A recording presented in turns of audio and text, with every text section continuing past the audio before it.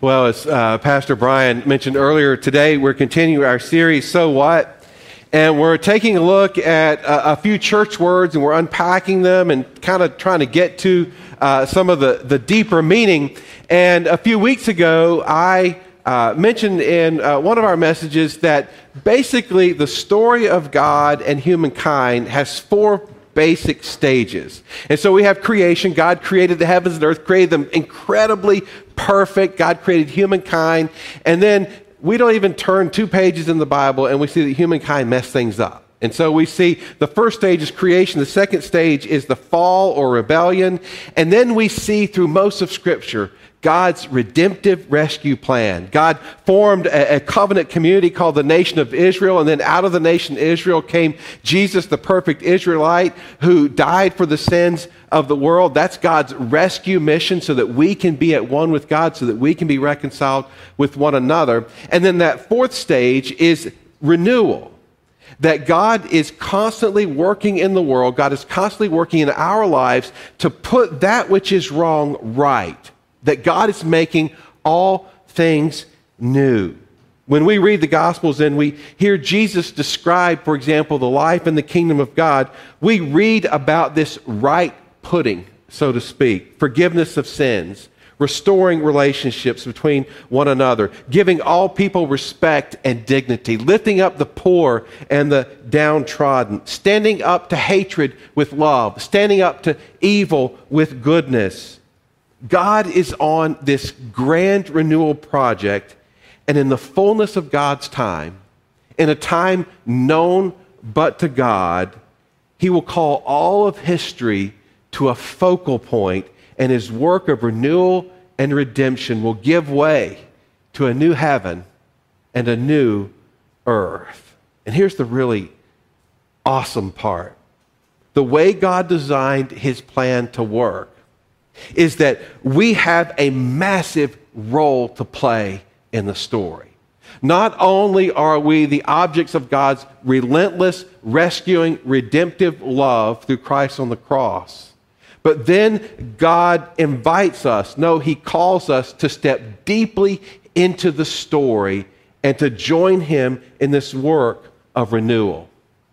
As a matter of fact, for those of us who call Christ our Lord, this stepping into the story is not an option. It's actually even not a command. It runs deeper than that. It is actually evidence. It is evidence that you are a Christian. This work of renewal has several key tasks. And as Brian mentioned earlier, one is our church word for today, and that is the word justice. In addition to the powerful words that Brian read earlier from our text, we also hear the theme of justice just thundering down the corridors of history through the prophets Amos and Micah. Amos wrote, "Let justice roll like a river, righteousness like a never-failing stream." Micah 6:8, in describing what religion is supposed to be like, "He, God, has shown you, O mortal, what is good, and what does the Lord require of you? To act justice and to love mercy and to walk humbly with your God." So this word justice is the word we're going to unpack for a while today. So let me invite you to take out your teaching notes if you find taking notes helpful. And here's what I want to do. I want us to get a working definition of justice out on the table. I want us to look at the shape of justice and then the work of justice. Justice is another one of those interesting biblical words that we tend to grab just a little bit of the definition. Most people have an idea of what it means, but they often just grab just a little bit of it. It's incomplete. Let me give you an example. In a little bit, we're going to have barbecue. And I don't know, in a church like this, in this area, people from all over the country. And so some of you grew up in areas where you invited somebody over for a barbecue. And this meant you simply fired up the grill. You can go ahead and put that first picture of the grill up there. And then not all, as in limited, but you put like hot dogs and hamburgers and chicken. And you said, "Come over for a barbecue." Anybody grow up with this vernacular? Yeah, of course you did. However, in the South, where I grew up, if you invited somebody over so that's a cookout in the South. If you invited somebody over for a barbecue, It means that you went and you procured an animal, and then you roasted that animal for 6 to 8 hours, a long, long time. And then if you grew up in North Carolina, you then soaked that animal, a pig, in just incredibly well-prepared vinegar sauce. You made hush puppies and had sweet tea, and then you said, we are in the southern part of heaven. And you knew it. That is a barbecue in the South. And so a cookout, has a slightly incomplete meaning of the word barbecue. And then, of course, there's the southern version of barbecue that just feels a little more complete. Now, if kids in the room, don't say, Pastor said justice is like barbecue, but it's not.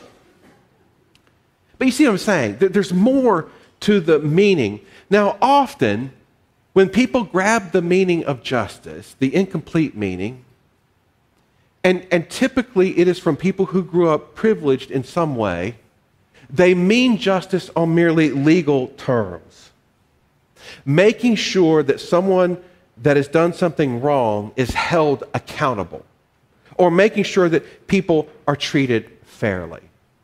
If we lined 5 4-year-olds up at lunch today, and we only gave 2 of them dessert, and we left 3 of them out and didn't give them dessert, they may not use the term justice, but they will literally cry for justice and ask for their dessert. That's making things right. That's treating everybody just to give all 5 dessert. Or we want our legal system to take care of us if we've been wronged by someone. We want justice. We want justice to be served. Nothing wrong with this definition or this part of the definition, but it's only part. And if you said that's what justice means in the Bible, you would not have the fullest meaning. It would not be complete. Biblical justice has a fuller meaning. You could say it has a heart. Christianity Today, for example, defines it as biblical justice involves making individuals, communities, and the cosmos, all creation, whole by upholding both goodness and impartiality. The word for justice in both the Old Testament and New Testament is almost synonymous with righteousness, and you'll see it's often paired with the word mercy, and essentially it includes looking out for the most vulnerable in our communities. Tim Keller wrote in the book Generous Justice, "We engage in justice when we give all human beings their due as creations of God. Justice includes not only the righting of wrongs, but generosity and social concern, especially toward the poor and the vulnerable." From God's point of view, these 2 definitions, accountability and merciful compassion toward the vulnerable, they actually start to merge. So, for example, God thinks it is wrong that God has provided more than enough food for everybody on planet Earth to have enough food. But yet there are some people who have far more calories than they could ever use or need, and then while others don't have nearly enough to live.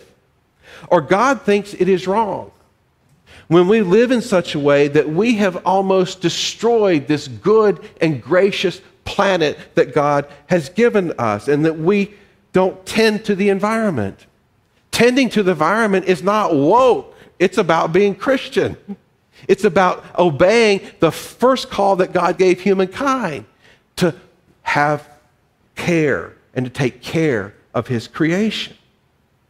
And so we see here that the biblical definition of justice is most full when it includes essentially making things right, looking out for the most vulnerable in our communities.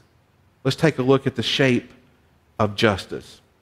If you look at our text, Isaiah opens with a stunning description of the people of God, the nation of Israel. At first, they seem like people who are just tight with God. The prophet says daily they seek God out. They're eager to know the ways of God. They engage in spiritual practices like fasting. They ask God for just decisions and seem eager for God to be close. Now, if you're checking off a list of what it means to be a good Christian, some would probably say, hey, that's a pretty good list. Seeking God, eager to learn about God's ways, spiritual disciplines, a desire to be close to God. I mean, you could call that a list of being minding your vertical direction of our spirituality. Put that vertical pick up there, Mike. See, this is kind of minding that direction of all these things that are trying to live faithfully to God up. But wait, Isaiah begins the entire text with these words from the Lord: shout it aloud, do not hold back. Raise your voice like a trumpet. Declare to my people their rebellion and to the descendants of Jacob their sins. So here they are doing all this fasting stuff, and they think they want God to be pleased and all of this, and yet he opens the entire chapter by saying these people are wrong. They're evil. What's going on? Well, one, they were engaging in the ways of God in such a way to get God's favor, as a way to manipulate God for God to bless them. So it's kind of like, God, if I pray every day, if I read a verse of the Bible, if I give my money, if I go to church all the time, then God, I expect you to bless me, and I expect everything to go just how I want it to go in my life. As one writer said, this is the idea of wanting the things of God, but not wanting God. Wanting the things of God, the blessings of God, but not necessarily wanting the fullness of God. But then, as we see over and over in Isaiah 58, they were neglecting the most vulnerable. They were exploiting their workers. They were not engaged in true biblical justice. They were not living horizontally. They were not fulfilling their call by God, their mandate by God, their command by God, to look out for the most vulnerable. We are called to live both vertically and horizontally. We could simply call this living a cross-shaped life, just like our Lord did. Our Lord came to die for the sins of the world. Our Lord came and satisfied our need to be right, to be just with God. He took on our death so that we wouldn't have to. He fulfilled that part of God's justice, and our Lord came and he reached out to the people on the margins. When he opened his inaugural sermon, he said, I have come to preach good news to the poor. I have come to liberate the oppressed. Here's the kicker. The Bible says over and over and over, if we want to be in a right relationship with God, we will look after the most vulnerable. Jesus told a parable in Matthew 25. I opened our service with it. It was our opening scripture reading. He said, those who have looked after the poor, the stranger, the hungry, and so on, they've looked after me. They've taken care of me. And they're good to go. They're going to be okay through the judgment. Those who did not, depart from me. Depart from me. Does this mean we work our way into a relationship with God? No. We can't buy our way into a saving relationship with God. We can't earn it. But what it does mean, it's evidence. It's evidence of a transformed heart. It's evidence that you have bowed your heart to Jesus Christ and you've allowed his love and his mercy and his compassion to flood and to fill your heart. And therefore you want to do what he wants you to do, and that is to work for justice and to bring mercy and compassion and love wherever you go. So justice shapes our lives. It means that we live vertically in pursuit of God, and we live horizontally in pursuit of redemptive, just relationships with the most vulnerable. So, that's the so what. The say what. I always get that mixed up. That's the say what. Now, how about the so what? How do we work for justice? I want to suggest 3 actions we can embrace. One is embrace your common identity. The Bible says that we are all, every single one of us, made in the image of God. This means that we are to treat everyone with the same dignity and respect that we would want to be treated. And it means that we are to treat all people with this type of dignity. To ripen up To wrap it up in a nice package, it means that we will pursue racial and social equity.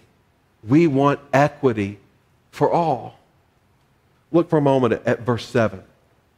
Isaiah, speaking for the Lord, says that you are to provide shelter for the poor wanderer. What does that mean, the poor wanderer? Does that mean somebody whose GPS went off while they were, wandering around? No. It refers to the immigrant, the stranger, the refugee. Here it says to provide shelter and food and clothing. Leviticus 24:22 says, you are to have the same law for the foreigner and the native born. I am the Lord your God. This means equal treatment. Back in our text, the Lord says, do not turn away from your own flesh and blood. You see, we are all the same in God's eyes. We're all equal in God's eyes. So when we see someone from a different racial, ethnic background than us, when we see someone here, maybe in our home country, who's not from our home country, we are to see them as our own flesh and blood. God is not looking at boundaries and borders.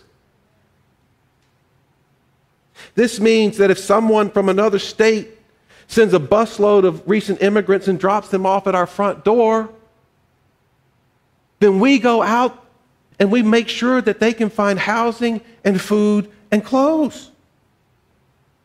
That's what I didn't say it. God did. Now, please know, I know that every nation needs immigration procedures and laws. I know that. And I know that we have a serious immigration challenge in this country that needs to be addressed. I know that.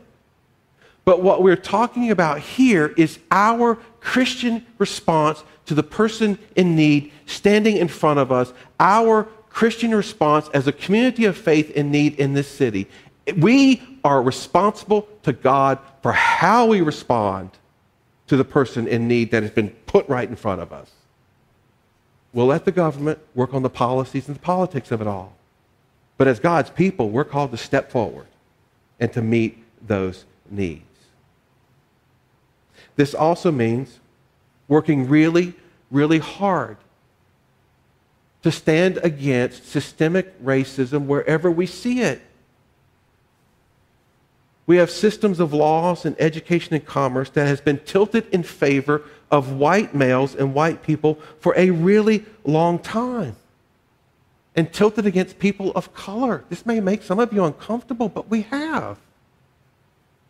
Let me just give you a few well-known examples. How many of you have fathers or grandfathers that fought in World War II? How many of them went up to college on the GI Bill or received a veteran-backed loan? The GI Bill was a wonderful, wonderful program. The GI Bill helped so many of the greatest generation to climb the social ladder and make a good living for themselves and their families so that their families could advance. Did you know that even though there was not specific language that excluded African American soldiers from using GI benefits, Southern politicians lobbied to have each state administer the benefits, including housing loans, and these Southern states used tactics that made it impossible for the widespread use of the GI Bill. One scholar wrote, there has been no greater instrument for widening an already huge racial gap in post-war America than the GI Bill. That's systemic racism. That's just one example. We could take redlining laws in the lending industry and in the business world as another one. If you want to read more and more and more about this, there's a book called Color of Law. As a matter of fact, it's on my table. It's disturbing, but it's eye-opening. These are just a few examples. As Christians, we are called to treat everyone equally and work for social and racial equity. And this is one of the ways we work for justice. Let me suggest a second way. We embrace an uncommon care and concern for the vulnerable. Biblical scholars, and if you're a student of the Bible, you'll hear this over and over, refer to the quartet of the vulnerable. The quartet of the vulnerable in the Bible: widows, orphans, immigrants, and the poor. Widows were poor women often not able to provide for themselves. Orphans were at the mercy of other families to take them in. Immigrants, we've talked about. The poor meant those who were in economic and social distress as outcasts. Now here's the deal. People often confuse equality and equity. And there's a big difference. People often confuse equality and equity. Equality means that everyone gets the same, right? Equity means everyone gets what they need to achieve equal outcomes. Equality means everybody gets the same. Equity means everybody gets what they need to achieve an equal outcome. So you see there's this classic picture, right? Equality is everybody gets the same box to stand on to look over the fence. Equity means that the tallest guy doesn't need that much of a box. Bottom line, you don't do for others what you do for the vulnerable because they don't need it. Those who have all they need don't need more. But those who are the most vulnerable need more help. And the Bible talks over and over and over about having an uncommon, extra generous concern for the vulnerable and the most poor. Third, embrace radical generosity. Just read a few verses. Listen to all these generous words. Is this not the kind of fasting I have chosen to loose? That's a very generous word. Loose the chains of injustice and untie the cords of the yoke. To share your food with the hungry. To provide for the poor wanderer with shelter. When you see the naked, clothe them. Not turn away from your own flesh and blood. On and on and on. And then he says, you know, your light will rise in the darkness. Your night will become like the noonday. Didn't Jesus say something about my people will be salt and light? Didn't he say something like my people will be a city that's shining on a hill? Part of the way that makes that light shine is working for justice for all. Spend yourselves in behalf of the hungry and satisfy the needs of the oppressed. Well, how can we embrace a mindset of radical generosity? Two ways, and we'll wrap it up, I promise. One, realize there's a common owner. When King David was organizing the people to give support for the building of the temple, he prayed over the people, brought all these gifts, all of this resources, the resources to build the temple. And then in his prayer, he said, but who am I and who are my people that we should be able to give as generously as this? Everything comes from you, and we have only given what comes from your hand. If you have groceries in the fridge, you do know they're God's groceries, right? If you have a car to drive and clothes to wear to work, you know that's God's car for you to borrow for a while and God's clothes. If you have a home, you do know that's God's home. Right.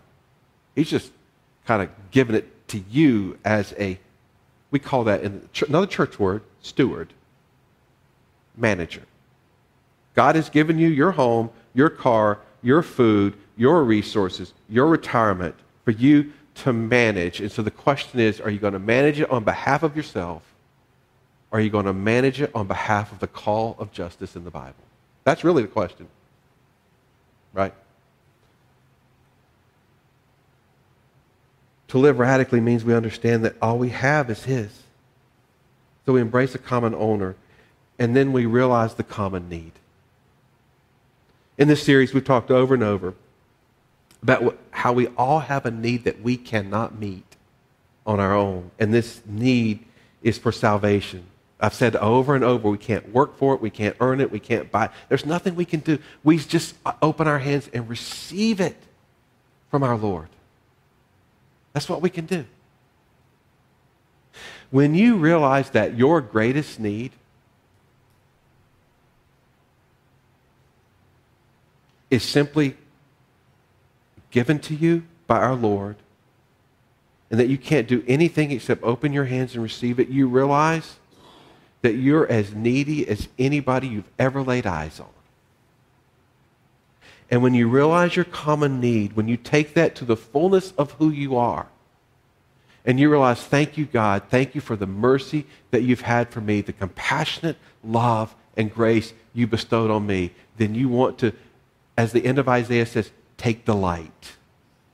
You take delight in the ways of God. You don't see this as an onerous burden. You take delight in meeting the needs of others and showing mercy. Just before I went into the 5th grade, just weeks before, my family moved and we changed school district. And one of my first friends in this school was another 5th grader named Kevin Pulliam. And Kevin was an African American. And I absolutely loved and just was enthralled with getting to know him and trying to get to know his family. And part of this, and I've shared with you before, part of my journey is growing up in the South. And in the time I did, my first 3 grades of school, I went to segregated schools and then went to desegregated schools after that. And so I was just, I knew, I was smart enough or lucky enough or whatever to know this is good. This is a blessing. Thank you, right? And I used to sit with Kevin almost every day at lunch. And Kevin and I went to the same schools all the way until we graduated from high school. I used to sit with Kevin every day at lunch. And I noticed Kevin ate a little bit differently than I did. He ate slowly. I tended to eat fast. I ate just everything like a chaos, like the Tasmanian devil, in the cartoons. And he ate one thing at a time. Have you ever, anybody know somebody eats one? I've known people since that eats one thing at a time. And so I would be finished with my lunch, and I'd say, hey, Kevin, are you going to eat your roll? School lunches were good back then. Yeast rolls were unbelievable. Or, Kevin, are you going to eat your peanut butter bar? Peanut butter bars were off the charts. They were so good. I still taste it. He said to me the same thing every single time. Every single time. It never failed. He said, no, but you can have half. No, but you can have half. Later on, as we got older, I realized, and I actually went to Kevin, I realized that Kevin, while my family didn't grow up with a lot of extras, Kevin's family didn't grow up with he grew up with even fewer extras. And to this day, I just simply remember Kevin saying, no, but you can have half. You can have half. Radical generosity. I want to close by talking a little bit about the common good, the project we have going on here. Working for justice is the vision behind the common good. I'm so proud of this congregation when I tell my colleagues about you. You've practiced generosity, and you have practically released almost half of our building to be focused on nonprofits reaching the most vulnerable in our community so that we can elevate the effectiveness of nonprofits and be able to have creative collaboration among them. Since we own our building, we're able to charge nonprofits less rent so that more of their money can go to working for justice in our community and beyond. We want to elevate these nonprofits in their work. Is it going to cause us to sacrifice some of our comforts as a congregation? Yes, because justice demands it. Is it going to cause us to streamline and slim down on some of the things we own as a congregation and let them go if we don't need them? Yes, because justice demands it. Are we going to need to dig deeper and raise more funds to make sure it's sustainable if we need to? Yes, because justice demands it. If the Lord made us choose between renovating this room that we're sitting in right now, and if you're a guest, we want to freshen up this room, or making sure the common good got off the ground, Would we choose the common good? Yes, because justice demands it. God always calls us to double check our comfort zones in the face of justice. Or we can simply adopt the slogan, you can have half. And actually more, if you need it. Let's be a people who live faithfully toward God and faithfully in relationship with others. Let's live out this call of Isaiah to spend ourselves for the sake of the most vulnerable, to do justice, to love mercy, and to walk humbly with God. Amen.